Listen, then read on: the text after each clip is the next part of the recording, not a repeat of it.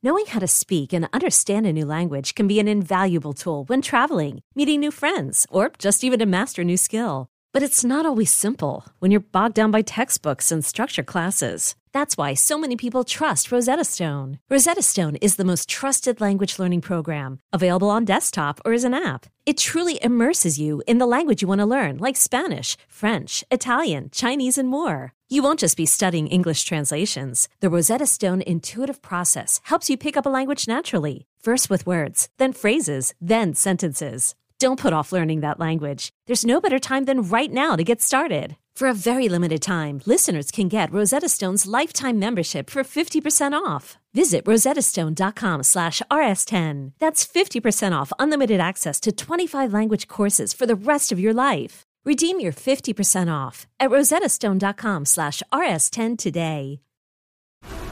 This episode is brought to you by FX's The Veil, starring Elizabeth Moss. FX's The Veil is an international spy thriller that follows two women as they play a deadly game of truth and lies on the road from Istanbul to Paris and London. One woman has a secret, and the other has a mission to reveal it before thousands of lives are lost. FX's The Veil, now streaming, only on Hulu. No one is more locked in. From Thursday to Monday, no one is more locked into the NFL than First and Pod. Hosted by Danny Parkins and Andrew Filippone. Rules from the NFL owners' meetings. We'll start with the one that sounds like it's going to happen.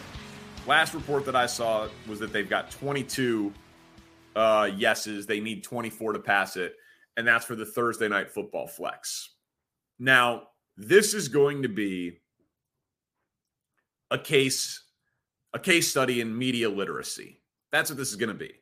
Because I see J.J. Watt, freshly retired, one of the most famous football players of the last 2 decades, probably one of the 2 or 3 most famous non-quarterback football players of the last couple of decades. And he says on his massively popular social media channel, he's got 5.6 million followers on Twitter, flexing games from Sunday to Thursday is a terrible idea for 2 main reasons. 1, player safety. You can't make this decision and also preach that player safety is a priority. 2, fans. People spending hard-earned money to see their team play. Who's paying to change their plans? Let's address these one by one, JJ. 1, player safety. You can't make this decision and also preach that player safety is a priority. Are you new? Are you new here? I know you're not. But it's always been a farce. It's always been a charade about player safety. They paid their $800 million in the concussion lawsuit, and they're done with it. That's what it is. They obviously want to have great medical personnel on the sidelines, save Damar Hamlin's life. They put their studies and try to make a football helmet as safe as possible, but, change some rules here and there, try to limit collisions on kickoffs. I understand all of that, but the almighty dollar trumps player safety. Always has, always will. They don't care. They will do all of the song and dance and the charade and the investment and the study and the doctors and fine. But that is change in the sofa cushion compared to what this could possibly bring in, which brings you to your second point. Fans, flexing games from Sunday to Thursday is a terrible idea because for fans, people are spending their hard-earned money to see their team play. Who's paying to change their plans? The answer is nobody. The answer is nobody. But here's the thing. The NFL also doesn't care about you. They don't care about me. They only care truly about one thing. And one thing only. And that's their television partners. That's where they make all their money. How is the NFL the richest league with the fewest games? It's because their games get the highest ratings on television. So the NFL, like Major League Baseball, when they had nobody in the stands and a huge reduction in games, they legitimately lost money. And not like, oh, we made less money this year than before. They actually lost money because a huge percentage of the revenue from Major League Baseball teams is in the stadium. They sell tickets to 81 games a year. They sell hot dogs at 81 games a year, hats, beers, everything, 81 times. That is a tremendous amount of in-stadium inventory. Bears had 8 home games last year. Yeah, you have more people at a Bears game than a Cubs game, but not by that much. Put 38, 39, 40,000 at Wrigley Field. Put 68,000 at Soldier Field. It's not that big of a difference. Now, Soldier Field's one of the smaller stadiums. The Wrigley and Cubs are, top 5, top 7 in attendance every single year. I understand maybe that's a little bit of an extreme example, but still, the inventory is just so massive that the NFL makes its money in $1,000 bills. Major League Baseball makes it in singles and fives. Major League Baseball makes a ton of money, but they make it regionally. They make it locally. They make it by concessions and jerseys and quantity, volume of events. Yes, volume of events on local television, but volume of events, quantity. The NFL, crisp, clean $100 bills. Big bills. They make it from CBS, Fox, NBC, ABC/ESPN, Disney, and now Amazon. That's where they make their money. So they care about the television product. I once heard someone describe the new Cowboy Stadium when they were building it as a television studio that just happens to have a football field at the center of it. That's what it is.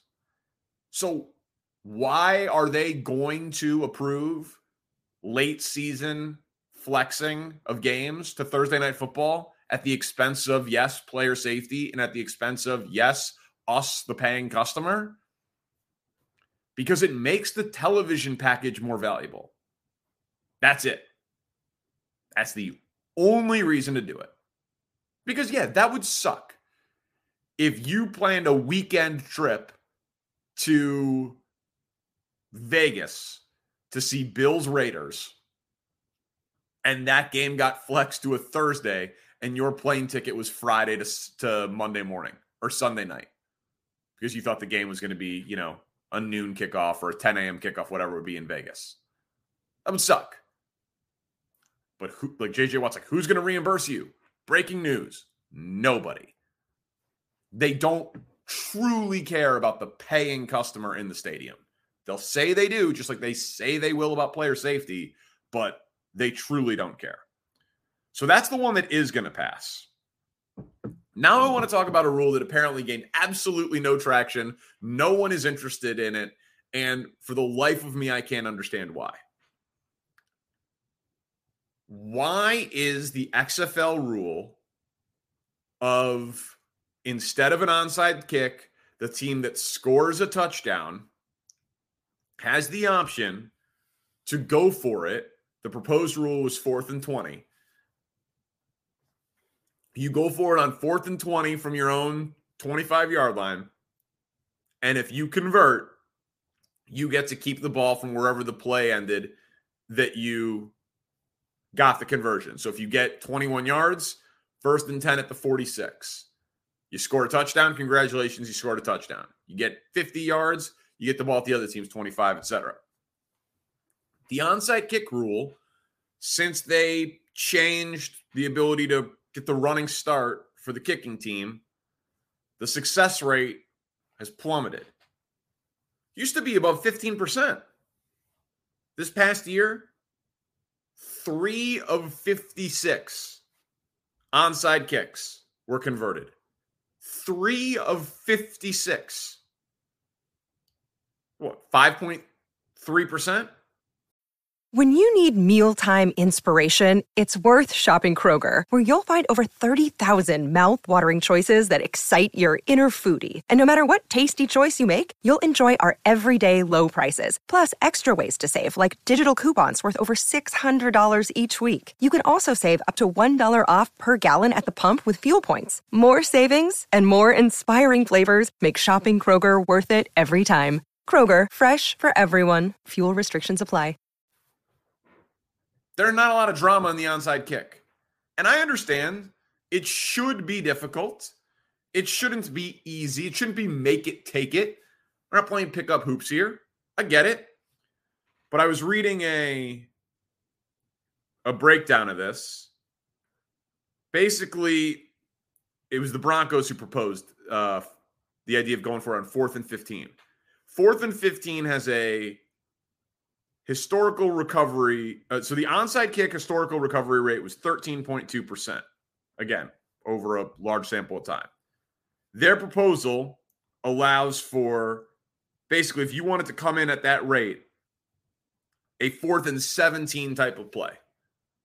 So make it 4th and 20, but instead of, the Adam Vinatieri's and Jay Feely's and Cairo Santos's of the world, you give the ball to Justin Herbert and Joe Burrow and run a play. It happened in the XFL. We saw it happen. Touchdown, conversion, onside kick conversion, touchdown, win the game. Crazy exciting. Like, how is that not the best option for everybody here? The onside kick has outlived its usefulness. I think the XFL, I don't care about it, because I have no rooting interest unless I'm gambling, and I'm not gambling on it. I know Pony one time said that he had an in on one of the teams because he knew a coach or something.